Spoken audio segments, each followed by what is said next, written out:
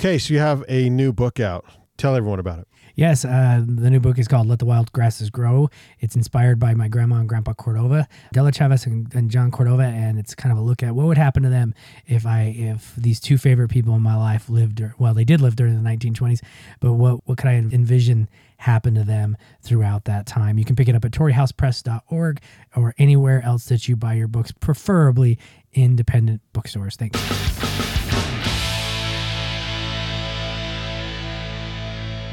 This is Case Johnson. This is a Literally Podcast. We're podcasting today from Banyan Studio on historic 25th Street in Ogden, Utah. Today our guest is Adrian Stumpp, and we're going to talk about his new novel and a lot of other things, but the new novel is called The Crow's Head, The Chemical Marriage, Book 1. Adrian is joining us in person today, which is rare, but it's great. That means we have an Ogden author or a local author with us. It's been a while since we've been able to do it. I'm glad to be here. It's been since April. Yeah, Case, you're also in person. I'm also in person, and I started the day off. I asked Brandon when Adrian got here we needed my computer to Zoom Adrian in, but Adrian was here with us, so that just shows you where my brain is these days. But we're going to talk about The Crow's Head, The Chemical Marriage, Book 1. Welcome, Adrian. Thanks, Case. I'm glad to get to talk to you. Yeah, it's really fun to actually be in person and not staring at a little screen. And so let's start. Should we start with a reading? Should we do a reading later? What should we do, Brandon? We can start with the reading. Let's start with the reading. Yeah, let's start with the reading. Okay. Here you go. If you haven't seen that, I said, here you go. This was a... here's your own book. Yeah, absolutely. That's awesome. And if you don't know, just to tell everybody, I've had a wonderful Roosters hard seltzer, which is our sponsor, right, Brandon? Well, not this show, but another show, Van Sessions.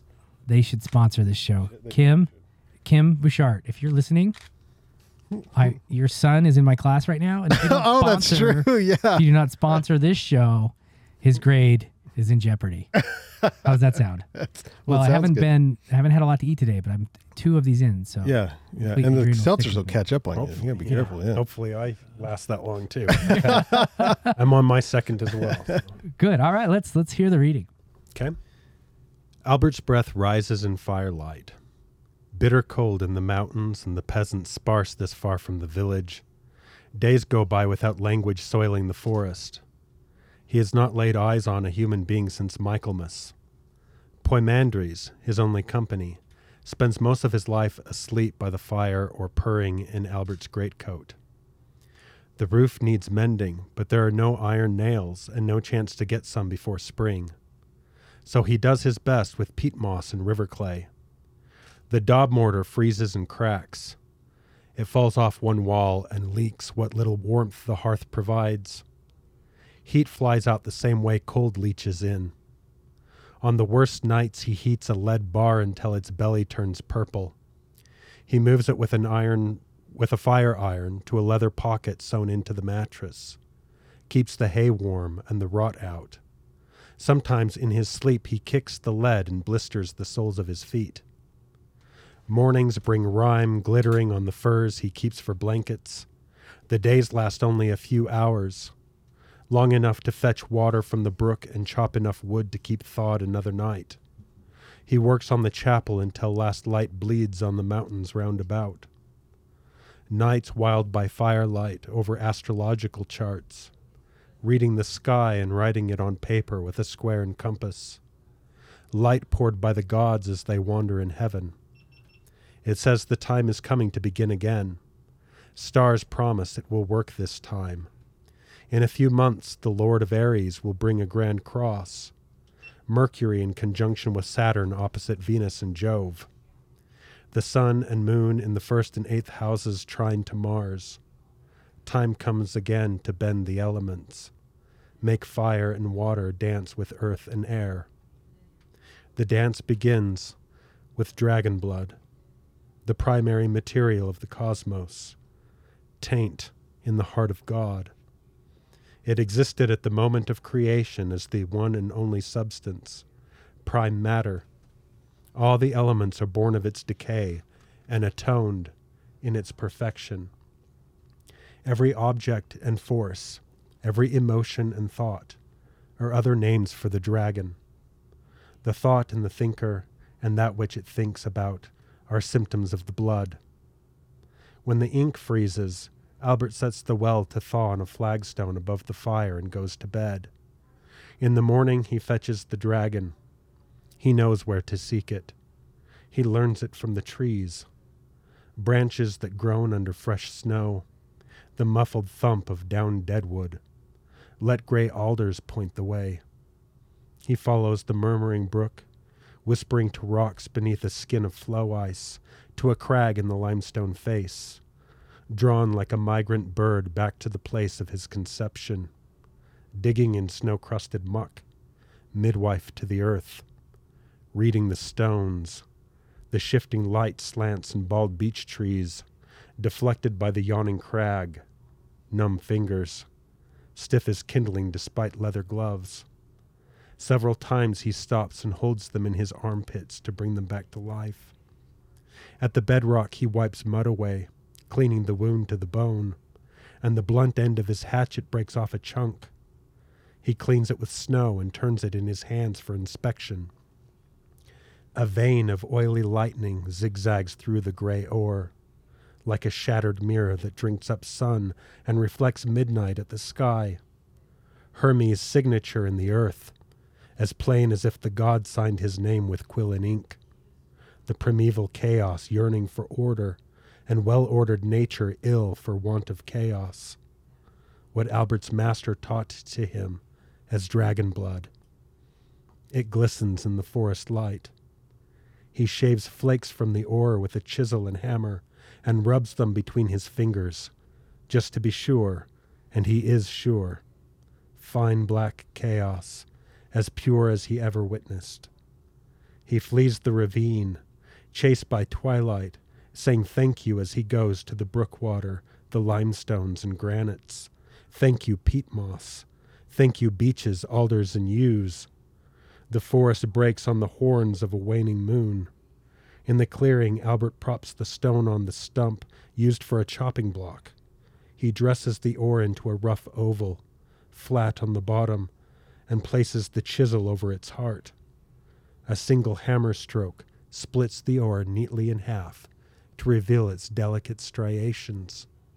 Prime matter, black and grooved in its limestone prison, the soul of the elements bathed in moon milk. He will get the woman to bless it before the work begins. Slow Henry will need blessing too. Albert runs his fingers over the inky surface and pities it. How it will suffer in his hands. How Albert will torture it and love it at the same time. The great work begins the same as it ends. In fire. Okay, so like based on the reading, I think everybody who's listening can, I don't know, like if you're like me and we spend our days, Adrian and I spend our days in writing and we spend our days in words and we think about prose and we think about art, right? I want that this for the first question, obviously, is twofold, right? It's twofold. There's two different questions. I really enjoyed reading this book because, like poetry, this book is not something I could never write. This is not a book I could ever write because I think, you know how it is when you look at other writers and you say, oh my gosh, how did they write that? That's something that could have never come from my brain. My brain does not work this way. So I wanted to ask you, like, first off, the first question is, to me, I would say it's fantasy, right? But the prose felt like Gothic noir, you know, like your prose is like Gothic noir. It's like this really cool look where the prose mimics the story itself, where it's almost like a journey in, like each paragraph feels kind of like, well, there's going to be this paragraph of description, right? It's going to be a paragraph of Gothic noir description where we're feeling extremely dark inside the language. And then the story is feeling dark at the exact same time. And that's why, like, I would say it was probably like, if the prose feel like Gothic noir. But how would you define the book? Is it at a crossroads with different genres? And also, where conceptually did this begin? Because I know it's going to be a series, correct? It's going to be multiple books, following the protagonist. First off, where would you define? I mean, so I don't want you to define it if you don't want to. I mean, that's one thing. Is like, why define it if it's not necessary? Because the prose was just, I loved the prose in the book because it felt Gothic noir, and I like Gothic novels. And you may not even think that at all. You're like, oh, you think it's Gothic noir? It's nowhere even close. But how would you? And please tell me I'm completely wrong. How would you define it? And then where conceptually, like, were you? My stuff always starts. My novels have always started with an essay, and they just became an exploration of the essay in fiction. So I love to hear like where this conceptually came from. Yeah, let me start with that, and then remind me of the first part of your question, absolutely. Because I'll probably forget by the time. Oh yeah, that's yes. This the story about where it really started is maybe kind of disappointing. No, probably in like 2009, I read Nicholas Basbane's nonfiction book, A Gentle Madness, which is about book collectors and like old libraries and book collectors and old books. And like The Gentle Madness is bibliophilia. Uh-huh. One of the books that he kind of goes on about in that book is called The Chemical Wedding. And I just loved kind of those words together, like that, the wordplay of that language, chemical and wedding together was just super evocative to me. And I just immediately thought like, I want to steal that. I want to use that title, like that's a great title. Yeah. I have no idea what that is, but I love the title. And it was originally another a book or? So it's a late medieval, early Renaissance alchemical allegory. The actual title of it is The Chemical Wedding of Christian Rosenkreuz. It's one of the founding texts of the Rosicrucians. But so it's an alchemical allegory, but it reads like a fever dream because everything is symbolic in it. And there's a lot of that in your book. Yeah. Everything is symbolic. Everything kind of means something else. And so it reads really like a kind of it reads like it was written in the 60s or the 70s. Or it reads like a Jean Genet, just really kind of crazy. But not because it's like a drug-addled nightmare. Right. It's because everything kind of means something other than what it literally means. But that's what started me down it was I wanted to write a book that was called The Chemical Wedding. So I kind of wanted to know what that meant. And I looked up the source material and discovered that. And it was just really interesting to me. And I started to see how I could tell a story that would matter to me and matter to people who care about the same kind of things that I care about, that I could kind of build out of this alchemical allegory. It just really kind of intuitively came together to me that I could see how I could kind of write about the things that are my obsessions to write about through the lens of this. And I'd always really liked like retelling stories rather than trying to invent a story. Kind of retelling a story had always kind of been my mode. So that came really naturally to me. And then just the imagery and the subject matter just felt really powerful to me. And then I did a ton of research about alchemy. Maybe another part that kind of ties into that is I've always had kind of like a love-hate relationship with fantasy fiction. What I really dislike and don't like is like escapist, the escapist aspect of fantasy literature. Really any literature can kind of have its escapist aspect, but I just always felt really kind of resentful towards literature as escapism. I fall into the camp that wants literature to be like, put me into relationship with the world that exists. Right. So with the fantasy, it's too far removed. Like with your book, we have a tie to the real world, and we don't get into the stuff. I mean, there's an initial tie, a grounding in the real world. Right. Yeah. And that I'm essentially a literary naturalist or realist. Sure. Essentially. Yeah. But there are things about fantasy that I do like, which is the the really kind of archetypal, the kind of things that are really fun that you get from something like The Lord of the Rings or Star Wars, you know, where like the trope of like the old wise teacher, Right. or the villain or the hero or the dragon, you know. I wanted to write something that was like that, but was not ironic about it, that was kind of genuine and sincere about it, but also dealt with the world the way the world is and wasn't trying to escape the world that we live in. Right. And the problems that we face. And the problems that we face. Right. Because like in the catalyst. And the context that we exist in. Because the catalyst in this book is built in the real world. It's built in someone's greed, or his want to get ahead, or his want to finish, not in a fantasy realm. Right. Yeah. Yeah.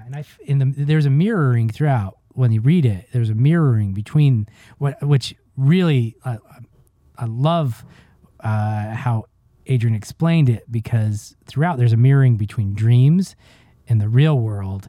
And I love that how they weave together throughout. But now I can even see where you're coming from, for the fact where in the dream world, it's doing really a lot of the same things as the real world is, but just sharing it allegorically. Right. Yeah. That was super cool. Like, and I like dreams, and you know, Adrian was a teacher like me, and you know, you always tell your students, don't You say was. Yeah. Yeah. He got out. I escaped. Unlike you. Unlike me, I went back in. I don't know what I'm doing. I may eventually go back. Yeah. But I needed a break. Yeah, well, he needed a break because we talked about something that we can't put on the podcast earlier today. But and I love the mirroring of dreams throughout this book, and it's through two protagonists, right? I mean, one protagonist, but almost dual protagonists. Would you define them that way?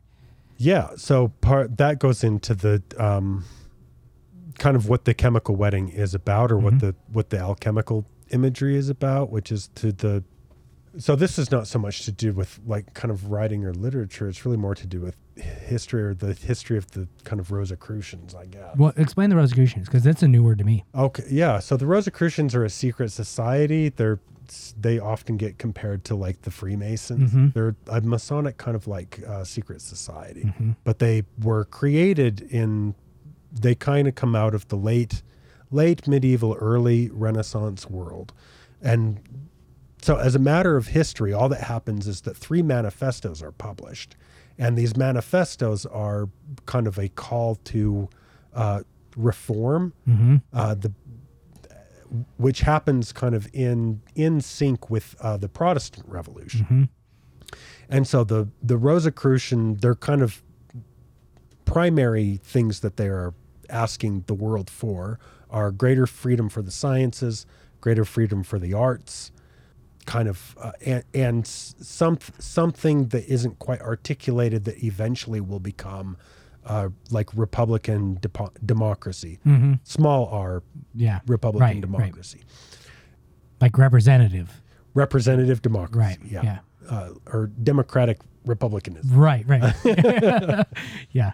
So kind of less of a stranglehold on the part of the clergy and the king, more freedom for the arts and the sciences. These are the things that they want. They published 3 manifestos, and the first one is kind of like a creation myth that tells the story of their founder, who is Christian, actually Frater CRC, who is thought of to be Christian Rosenkreuz. And it's really just kind of like a creation myth kind of a story. The second one is a proper kind of political manifesto. Sure, yeah. And then the third one is this fever dream of an allegory. And so the imagery that they take up is the imagery of alchemy, of medieval alchemy, and they adopt that as kind of like their working metaphor. What's historically interesting about them is that they come onto the scene sheerly through the publication of these 3 documents. They raise a lot of interest. A lot of people who are very famous and very important to the history of the arts and the history of the sciences kind of go looking for the Rosicrucians because they want to join the Rosicrucians and can't find them. They don't exist really anywhere. All they are is the publication of these 3 documents. And then they are silent forevermore. And later on, you get the kind of creation of esoteric orders and secret societies that claim to be the Rosicrucians in a kind of conspiracy theory, New Agery kind of a way. Yeah. But the only thing that is, as a matter of like verifiable fact, can be proven about them is these three. The three manifestos. The three manifestos. Huh. And so this is. So that just grabs my imagination. Oh, sure. Well, I've never heard about it. Brad, have you ever heard about this? And I'm grabbed. No, like, not at all. But I'm fascinated right now. Yeah, by that's it. wild. Yeah, I'm horribly fascinated by it. And that's where I want to know more already. I know that's exactly what I was thinking. And so the book kind of came from the chemical wedding based on. Yeah. So the book. So what I kind of decided to do was I'm going to retell this allegory, but I'm going to do it in a way that the third manifesto. The third manifesto. Right. Yeah. Right. Because the first one is kind of a creation myth. The second one is just a really dry, what you think of a manifesto. Yeah. Like. And then the third one is this like science, like maybe the first science fiction novel ever written. Yeah. Yeah. Well, it precedes the Book of Mormon. So yes, I guess so.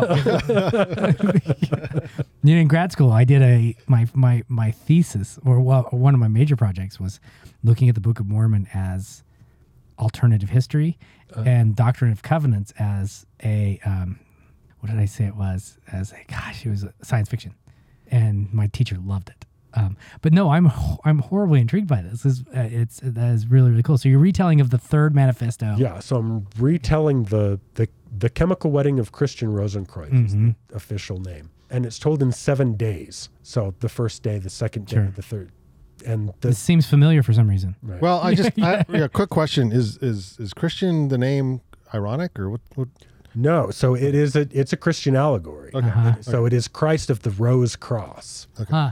Yeah. And so the potency in the image of the rose cross is that what they're trying to do is they recognize that because of history up to their time, the feminine has kind of been cut out of society and religion especially. It's been devalued. And part of what they're wanting to do is reawaken the feminine and then integrate the masculine and the feminine in like alchemically, like thinking of in the sense that like an alchemist would want to turn lead into gold in this like radical transformation kind of a way. One of the ways that they think about it is as a reawakening, like what is wrong with man is that the feminine has kind of been shut down. Sure. And it needs to be awakened and then integrated. And they see this as being like, as this is the actual kind of Christian mystery. So this whole like transforming lead into gold, that's a metaphor for genuine like Christian conversion, you know? Yeah. It's the conversion that happens inside of the soul. Yeah. Is turning lead into gold. Right. Right. That's the way that they're playing with the metaphor. With the alchemy. With the alchemy side of it. Yeah. So they're thinking of alchemy as being a metaphor for Christianity.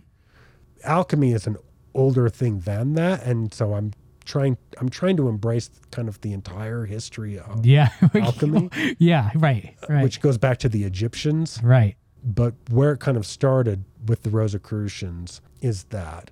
But it's told in 7 days, and so I'm writing 7 novels. 7 parts, 7 novels, And kind of what happens in each of the 7 days happens in my novel. Okay. Yeah. Like what happens in the first day of the chemical wedding. It begins on Easter Sunday. Christian Rosenkreuz is saying his prayers, and there's a knock at his door, and at the door is the angel of the Lord, who gives him an invitation to the wedding of the king and the queen.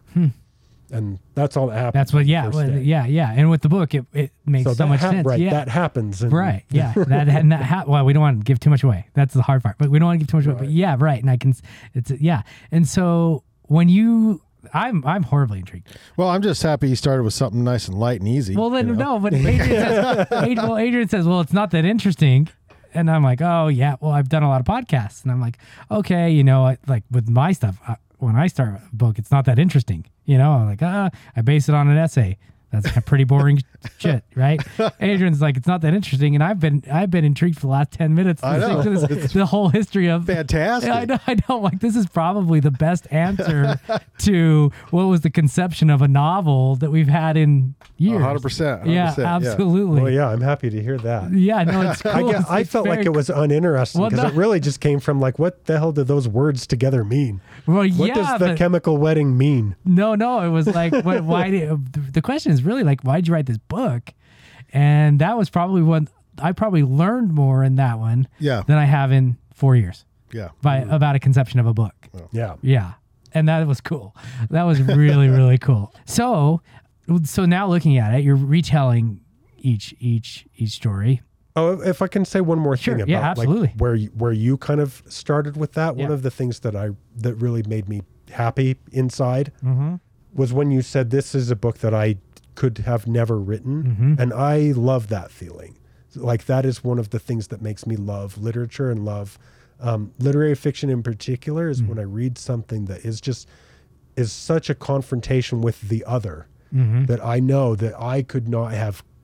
I know that like in the kind of solipsistic, sophist way, I am not the only thing that exists in the universe. Right. Because I could have never come up with this. Right. This is not something that would have come from me. Right. Well, sometimes, you sink into that feeling of, am I creating my own universe?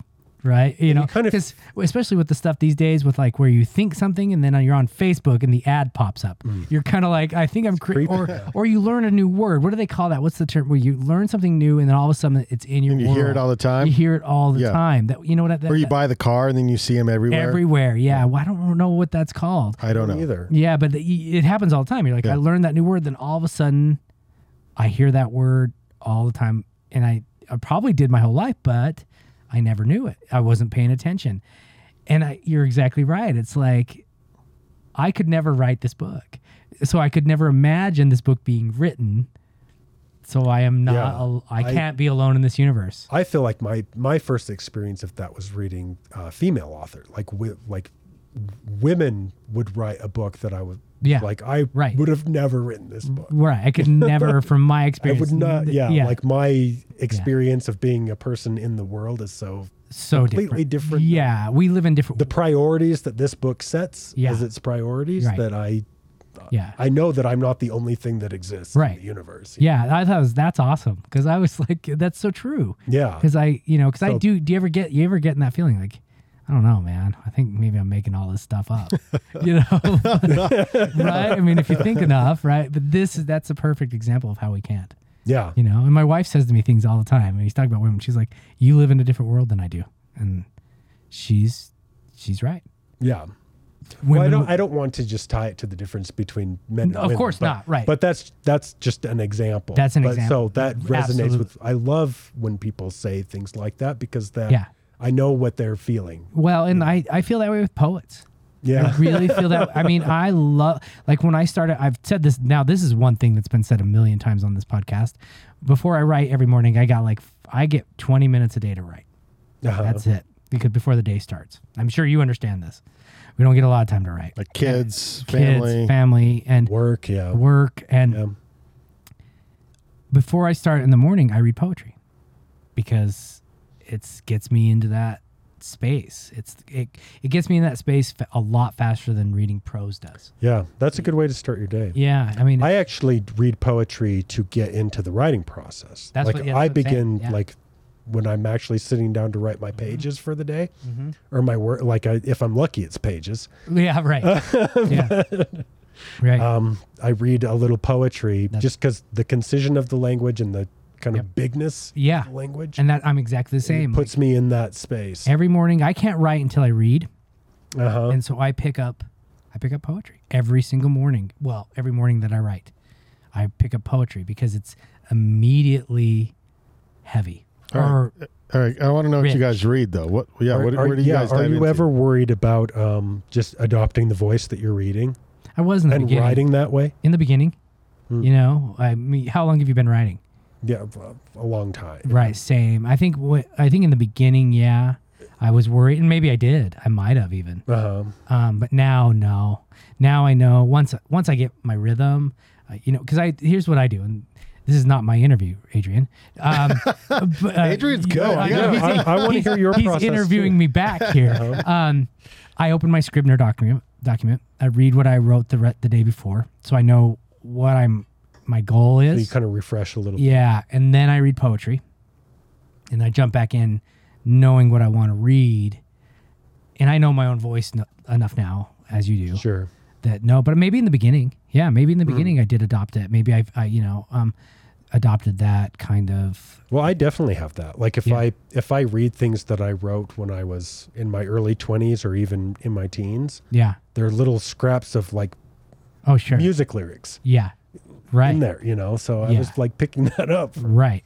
Yeah. I think if I look back a decade, 15 years ago, I can see who I was reading in nonfiction in my writing. Yeah. In the prose, in the syntax. Sure. In the diction. Now I've got my own thing, I think, enough. But I can see it. I can see Abby back 15 years ago, 20 years ago. I can see Terry Tempest Williams in it.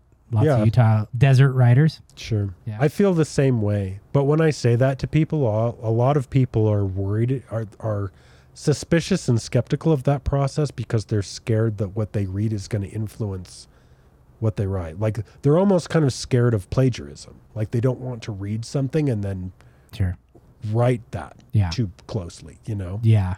Mine's about headspace. It's all about, it's just poetry gets me in a headspace. Yeah, me too. It gets me in a mood. Mm-hmm.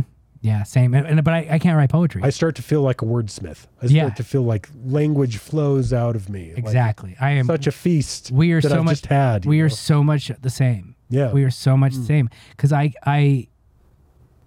poetry gets me in. I don't believe in muse. I believe in initial muse.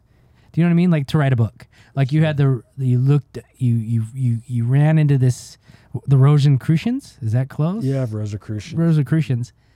And that's muse. You're like, I want to tell a story in a literary / magical realism / and I think I swear the prose feels noir. Maybe that's the time period too, but it was like, that's muse. I think that initial boom, I want to write this book. I think inspiration. The inspiration, but the daily stuff, I don't think the daily stuff is muse. I think the daily stuff is getting myself in the headspace.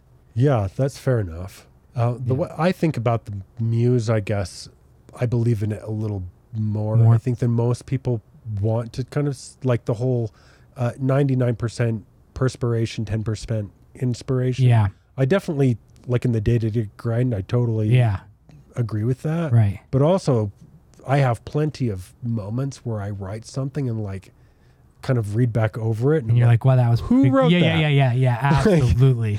Well, and as writers who've been writing so long, you're in the grind every day writing. You're getting your words out. You don't remember writing them sometimes. Like you go back, like you probably look at your book. Sometimes you're like, I don't remember writing that paragraph.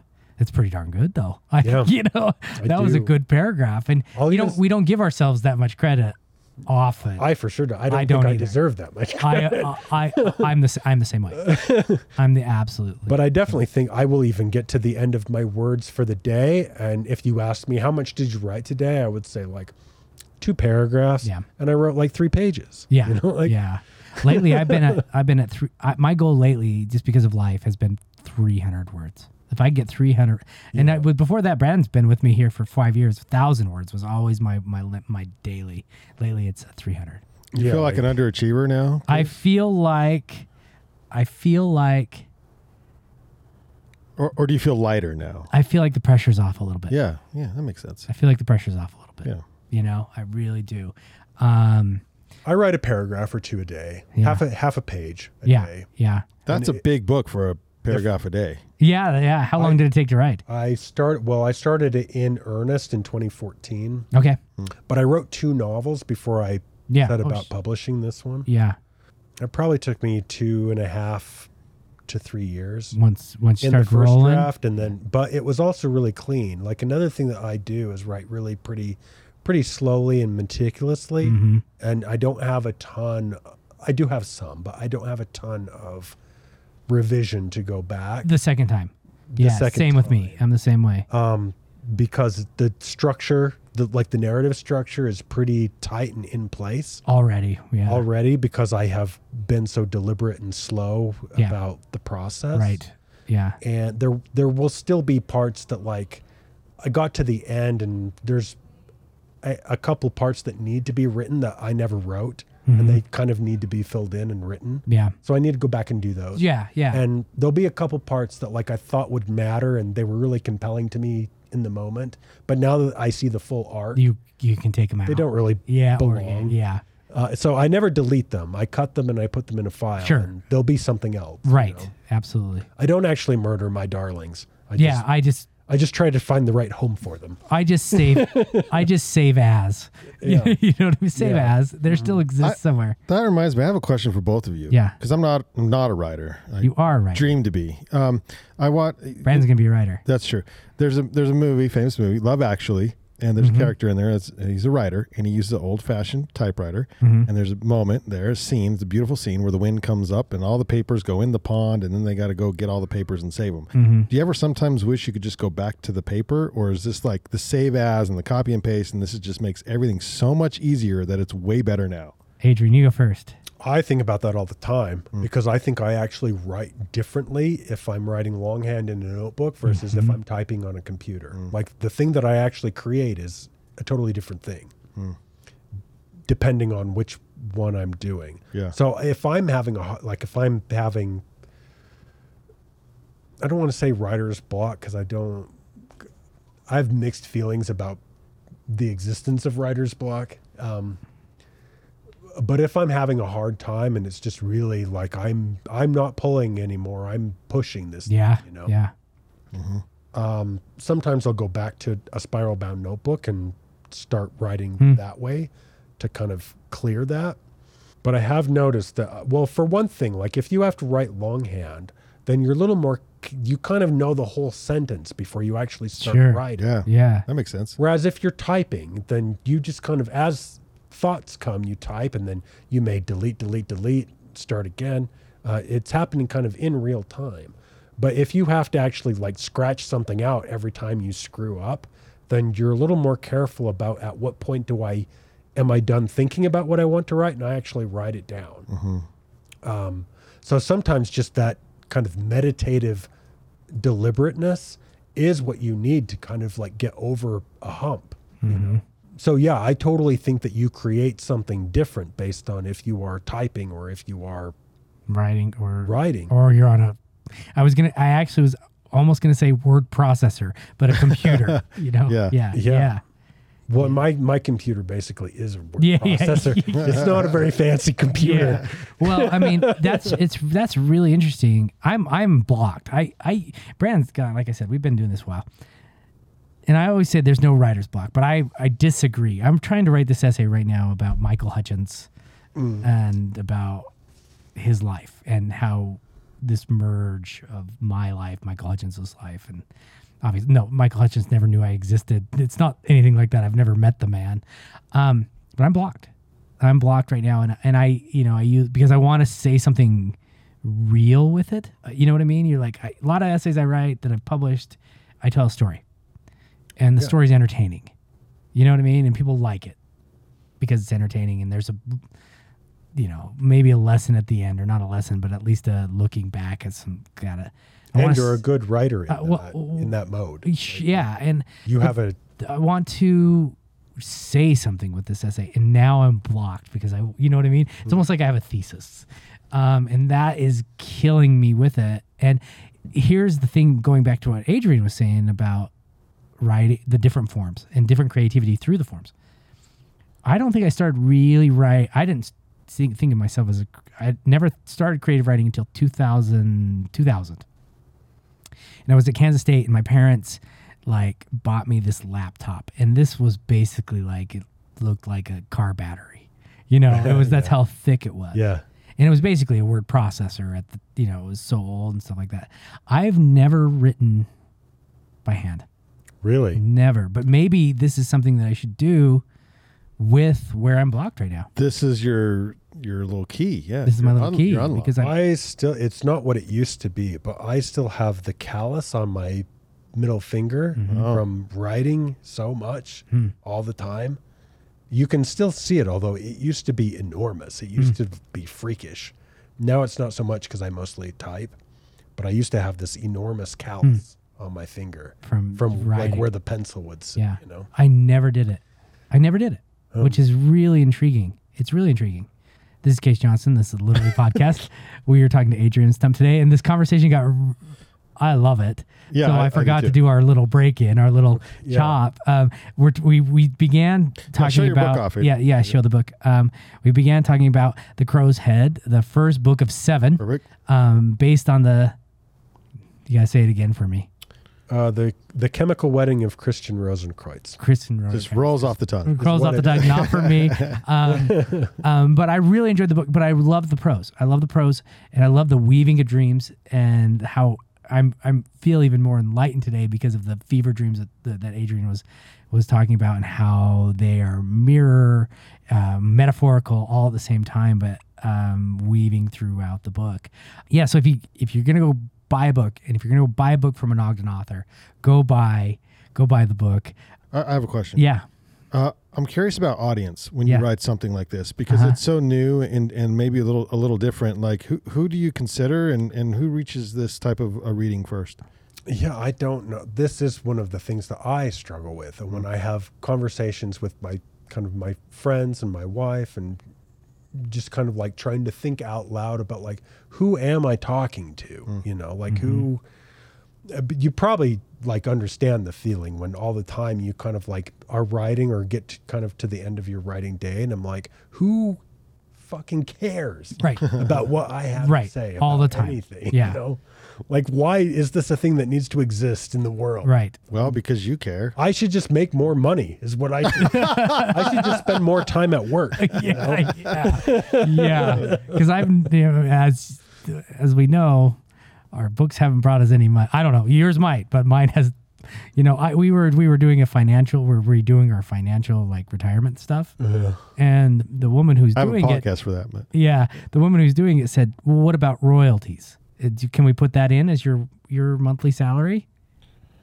And I looked at her like, "What are you fucking talking about?" You know, it's like royalties.